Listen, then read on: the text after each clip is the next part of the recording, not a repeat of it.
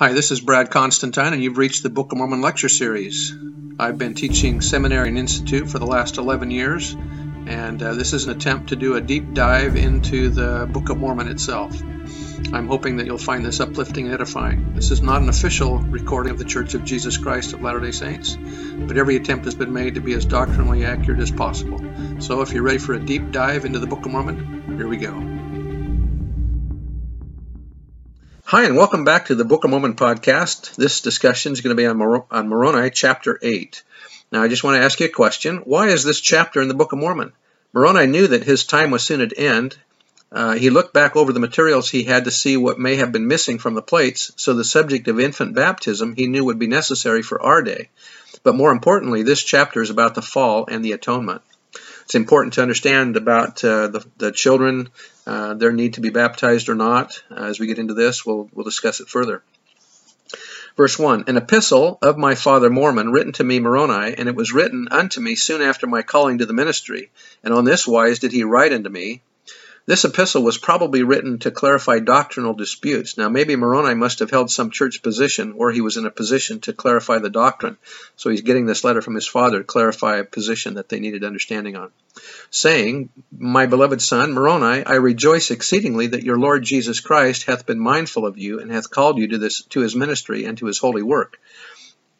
I am mindful of you always in my prayers, continually praying unto God the Father in the name of his holy child, Jesus, that he, through his infinite goodness and grace, will keep you through the endurance of faith on his name to the end. And now, my son, I speak unto you concerning that which grieveth me exceedingly, for it grieveth me that there should disputations rise among you. For if I have learned the truth, there have been disputations among you concerning the baptism of your little children. And now, my son, I desire that ye should labor diligently that this gross error should be removed from among you. For this intent I have written this epistle. For immediately after I had learned these things of you, I inquired of the Lord concerning the matter, and the word of the Lord came to me by the power of the Holy Ghost, saying, Now this is a quote from Christ in a direct revelation to Mormons, similar to the language in the Doctrine and Covenants. Listen to the words of Christ your Redeemer, your Lord and your God. Behold, I came into the world not to call the righteous, but sinners to repentance. The whole need no physician, but they that are sick. Wherefore little children are whole, for they are not capable of committing sin. The revelations state that little children cannot sin, for power is not given unto Satan to tempt little children until they begin to become accountable before me. All of us know of deeds performed by little children that may only be described as evil. I am aware of a 7-year-old who in an act of rage killed his brother. The act of murder is a heinous sin, but in this case the child's action is not accounted as sin. Why? Because in the words of God, little children are redeemed from the foundation of the world through mine only begotten. Christ explained through Mormon that the curse of Adam is taken from children in me, that it hath no power over them. Little children are subject to the pull and effects of the fall, just as everyone is. They are not, however, held accountable for their act. In summary, little children are saved without any preconditions, without faith, repentance, or baptism. Their innocence is decreed and declared by and through the tender mercies of an all-loving Lord. They are innocent through the atonement, not because there is no sin in their nature. That was by Robert Millet. Wherefore, the curse of Adam is taken from them in me, even though children have fallen, the atonement covers them, that it hath no power over them, and the law of circumcision is done away in me. These verses give the historical context for one of the most significant doctrinal discourses in the Book of Mormon. In the verses that follow, Mormon discusses the doctrine of accountability and the false notion of infant baptism. It appears from this introduction that Moroni had previously been called to an important priesthood position of responsibility. Moroni, in that new stewardship, probably wrote to his father concerning an important matter of concern and conflict. In response, Mormon gave him some fatherly as well as some ecclesiastical counsel concerning a very important doctrinal dispute that had arisen among the Nephites. The record is silent as to what prompted this doctrinal dispute or how the notion of infant baptism had crept in among the people. Mormon's epistle to Moroni is designed to correct any error that has been made or false doctrines that have been taught and to plainly teach the truth of the matter. That was by Millet and McConkie. Verse 9, And after this manner did the Holy Ghost manifest the word of God unto me. Wherefore, my beloved son, I know that it is a solemn mockery. This is a mockery of the atonement before God that ye should baptize little children. The washing of little children was a false doctrine instituted in the days of Abraham and refuted by the Lord in a revelation. In the Joseph Smith translation of Genesis 17, it says, And it came to pass that Abram fell on his face and called upon the name of the Lord, and God talked with him, saying, My people have gone astray from my precepts, and have not kept mine ordinances which I gave unto their fathers, and they have not observed mine anointing, and the burial or baptism wherewith I commanded them, but have turned from the commandment, and taken unto themselves the washing of children, and the blood of sprinkling, and have said that the blood of righteous Abel was shed for sins, and have not known wherein they are accountable before me. But as for thee, behold, I will make my covenant with thee, and thou shalt be a father of many nations. And this covenant I make, that thy children may be known among all nations. Neither shall thy name any more be called Abram, but thy name shall be Abraham. Conversion to Judaism is always accompanied by giving a new name, and so I won't go into that detail. The Lord on this same occasion made the covenant with Abraham that every male child should be circumcised when 8 days old. And then on April the 3rd, 1836, as part of a magnificent sequence of heavenly manifestations in the newly completed Kirtland Temple, Joseph and Oliver experienced a visitation by Elias, who committed the dispensation of the gospel of Abraham, saying that in us and our seed all generations after us should be blessed. Going on to verse 10, Behold, I say unto you that this thing shall ye teach, repentance and baptism unto those who are accountable and capable of committing sin. Yea, teach parents that they must repent and be baptized and humble themselves as their little children, and they shall all be saved with their little children. And their little children need no repentance. In other words, they are incapable of repenting. Neither baptism. Joseph Fielding Smith has taught children who die in infancy do not have to be endowed. So far as the ordinance of marriage sealing is concerned, this may wait until the millennium.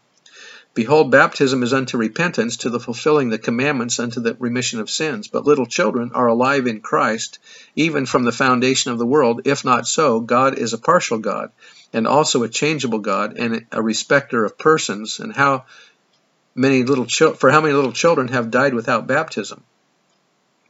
All little children who die before they arrive at the years of accountability are saved in the celestial kingdom of God. And that was Doctrine and Covenants, section 137, verse 10. We have again the warning voice sounded in our midst, which shows the uncertainty of human life. And in my leisure moments I have meditated upon the subject and asked the question, why is it that infants, innocent children, are taken away from us, especially those that seem to be the most intelligent and interesting? The strongest reasons that present themselves to my mind are these. This world is a very wicked world, and it is a proverb that the world grows weaker and wiser. If that is the case, the world grows more wicked and corrupt. In the earlier ages of the world, a righteous man and a man of God and of intelligence had a better chance to do God, to be believed and received, than at the present day. But in these days, such a man is much opposed and persecuted by most of the inhabitants of the earth, and he has much sorrow to pass through here. The Lord takes away many in infancy, that they may escape the envy of man and the sorrows and evils of this world. They are too pure, too lovely to live on earth. Therefore, if rightly considered, instead of mourning, we have reason to rejoice, as they are delivered from evil, and we shall soon have them again. That was by Joseph Smith. Verse 13, Wherefore, if little children could not be saved without baptism, these must have gone to an endless hell. Behold, I say unto you that he that supposeth that little children need baptism is in the gall of bitterness and in the bonds of iniquity. For he hath neither faith, hope, nor charity. Wherefore should he be cut off while in the thought, he must go down to hell. If you deny the atonement, you cannot have faith, hope, and charity, and you are therefore denying the power of Christ. For awful is the wickedness to suppose that God saveth one child because of baptism, and the other must perish because he hath no baptism. Joseph Smith declared that the mother who laid down her little child, being deprived of the privilege, with joy and the satisfaction of bringing it up to manhood or womanhood in this world, would, after the resurrection, have all the joy, satisfaction, and pleasure, and even more than it would have been possible to have had in mortality, in seeing her child grow to the full measure of the stature of its spirit.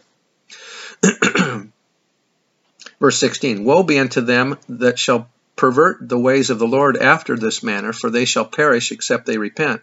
Behold, I speak with boldness, having authority from God, and I fear not what man can do, for perfect love casteth out all fear. And I am filled with charity, which is everlasting love. Wherefore all children are alike unto me. Wherefore I love little children with a perfect love, and they are all alike and partakers of salvation. For I know that God is not a partial God, neither a changeable being, but he is unchangeable from all eternity to all eternity. Little children cannot repent, wherefore it is awful wickedness to deny the pure mercies of God unto them, for they are all alive in him because of his mercy. And he that saith that little children need baptism denieth the mercies of Christ, and setteth at naught the atonement of him and the power of his redemption. Woe unto such, for they are in danger of death, hell, and an endless torment. I speak it boldly, God hath commanded me. Listen unto them, and give heed, or they stand against you at the judgment seat of Christ. It appears that what Mormon is condemning and characterizing as damning belief is the rejection of the merciful workings of the atonement after one understands the role of accountability, the effects of the fall of Adam, and the necessity of the Savior's redemption. When one understands these doctrines and knows the nature of God, yet continues to hold to a view of God as capricious and arbitrary, and continues to deny the unconditional aspects of the atonement of Jesus Christ in overcoming both the spiritual and physical deaths that resulted from the fall, then one will experience a temporary hell until he can repent and acknowledge the saving power and mercy of Christ. That was by Millet McConkie. Verse 22. For behold that all little children are alive in Christ, and also all they that are without the law. The Lord has made it known by revelation that children born with retarded minds shall receive blessings just like little children who die in infancy. They are free from sin because their minds are not capable of a correct understanding of right and wrong. Mormon, when writing to his son Moroni on the subject of baptism, places deficient children in the same category with little children who are under the age of accountability. They do not require baptism, for the atonement of Jesus Christ takes care of them equally with little children who die before the age of accountability. Again the Lord stated, Again I say unto you, that whoso having knowledge have I not commanded to repent, and he that hath no understanding, it remaineth in me to do according as it is written. Therefore, the Church of Jesus Christ of Latter-day Saints considers all deficient children with retarded capacity to understand just the same as little children under the age of accountability. They are redeemed without baptism and will go to the celestial kingdom of God. There, we believe, to have their faculties or other deficiencies restored according to the Father's mercy and justice. And that was by Joseph Fielding Smith. Sometimes the questions are raised, do all little children who die before achieving the age of accountability inherit the celestial kingdom? Will some have to be tested in order to achieve ultimate exaltation? Mormon stresses that all little children and all that are without the law are alive in Christ because of his mercy. It is clear from Mormon's words and modern prophetic commentary that all who die without accountability are incapable of sin and repentance and are redeemed and alive in Christ, meaning they inherit the celestial kingdom. Little children are innocent and pure in this existence, and will be pure and innocent in the world to come, and will come forth in the resurrection of the pure in heart at the appropriate time. At the time of the second coming of Christ, wickedness will be cleansed from the face of the earth. The great millennium will be ushered in with power, and then Satan and his hosts will be bound by the righteousness of the people. During this glorious era of enlightenment, the earth shall be given to the righteous. But will not the devil be loosed at the end of the millennium? Some may ask, could not those who have left mortality without trial be tested during that little season? Certainly not, for these children will have already come forth from the graves as resurrected and immortal beings. How could such persons whose salvation is already assured possibly be tested? To reason otherwise is to place God and all exalted beings in peril of apostasy. In the words of Joseph Fielding Smith, Satan will be loosed to gather his forces after the millennium. The people who will be tempted will be people living on this earth, and they will have every opportunity to accept the gospel or reject it. Satan will have nothing to do whatever with little children or grown people who have received their resurrection and entered into the celestial kingdom. Satan cannot tempt little children in this life, nor in the spirit world, nor after their resurrection. Little children who die before reaching the years of accountability will not be tempted. And that final part was by Millet McConkie. So children that die in infancy will not be tested. They have already accomplished their test. Continuing verse 22, For the power of redemption cometh on all them that have no law, wherefore he that is not condemned, or he that is under no condemnation, cannot repent, and unto such baptism availeth nothing. But it is mockery before God, denying the mercies of Christ and the power of his Holy Spirit, and putting trust in dead works. Behold, my son, this thing ought not to be, for repentance is unto them that are under condemnation, and under the curse of a broken law. Several important aspects of the doctrine of the atonement and the ordinance of baptism are emphasized and clarified by Mormon in this epistle. Baptism is for the remission of sins. In order for baptism to be of efficacy, there must also be faith in the Lord Jesus Christ and complete repentance, since little children and those who because of mental or physical deficiencies never mature in the moral or spiritual sense are not accountable. It is impossible for them to sin. Without accountability, there is no sin. Without sin, there is no need for repentance and baptism. Because little children cannot sin, they cannot bring about their own spiritual fall or estrangement from God. The only spiritual death they experience, therefore, is that which comes upon all mankind by reason of the fall of Adam. Thus they are alive in Christ because the atonement of Jesus Christ has redeemed all, including little children, from the effects both temporal and spiritual of the fall of Adam. Those then who die without achieving personal accountability are redeemed and saved by the mercy, goodness, and pure love of Christ, as evidenced by his atoning sacrifice. They become heirs of the celestial kingdom. Verse 25, and the first fruits of repentance is baptism. Baptism is evidence of our repentance, and partaking of the sacrament is evidence of our continued repentance.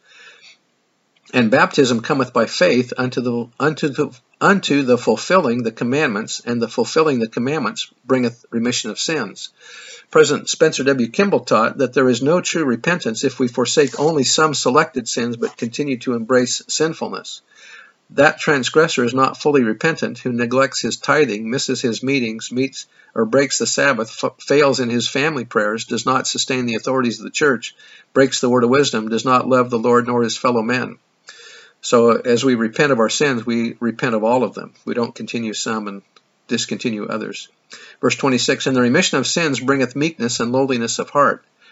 To renew the mind of man is the work of the Holy Ghost. Elder Orson Pratt explained, the Holy Ghost changes more thoroughly by renewing the inner man and by purifying the affections and desires and thoughts which have so long been habituated in the impure ways of sin. Without the aid of the Holy Ghost, a person who has long been accustomed to love sin and whose affections and desires have long run with delight in the degraded channel of vice would have but very little power to change his mind at once from its habituated course and walk, and to walk in newness of life. Though his sins may have been cleansed away, yet so great is the force of habit that he would, without being renewed by the Holy Ghost, be easily overcome and contaminated again by sin. Hence, it is infinitely important that the affections and desires should be in a measure changed and renewed, so as to cause him to hate that which he before loved, and to love that which he before hated. To renew the mind of man is the work of the Holy Ghost. That's a challenge that we have as we overcome our temptations, our sins, our habits, is to have the Holy Ghost actually change us through our obedience to the laws that pertain to it. Continuing verse 26, and because of meekness and lowliness of heart cometh the visitation of the Holy Ghost, which Comforter filleth with hope and perfect love. Charity and love of others is a gift of the Spirit, which love endureth by diligence unto prayer. Charity is a gift that comes by prayer, until the end shall come, when all the saints shall dwell with God. Behold, my son, I write unto you again, if I go not out soon against the Lamanites, behold, the pride of this nation, or the people of the Nephites, hath proven their destruction, except they should repent. Pray for them, my son, that repentance may come unto them, but behold, I fear lest the Spirit hath ceased striving with them. Chapter 9 shows the result of the Spirit ceasing to strive with the people that we cover in the next chapter. And in this part of the land they are also seeking to put down all power and authority which cometh from God, and they are denying the Holy Ghost. And after rejecting so great a knowledge, my son, they must perish soon unto the fulfilling of the prophecies which were spoken by the prophets, as well as the words of our Savior himself. Farewell, my son, until I shall write unto you, or shall meet you again. Amen. And that's the end of chapter 8. I bear testimony that what we're reading here is translated material. Bear testimony that the Book of Mormon is literally true. In the name of Jesus Christ, amen.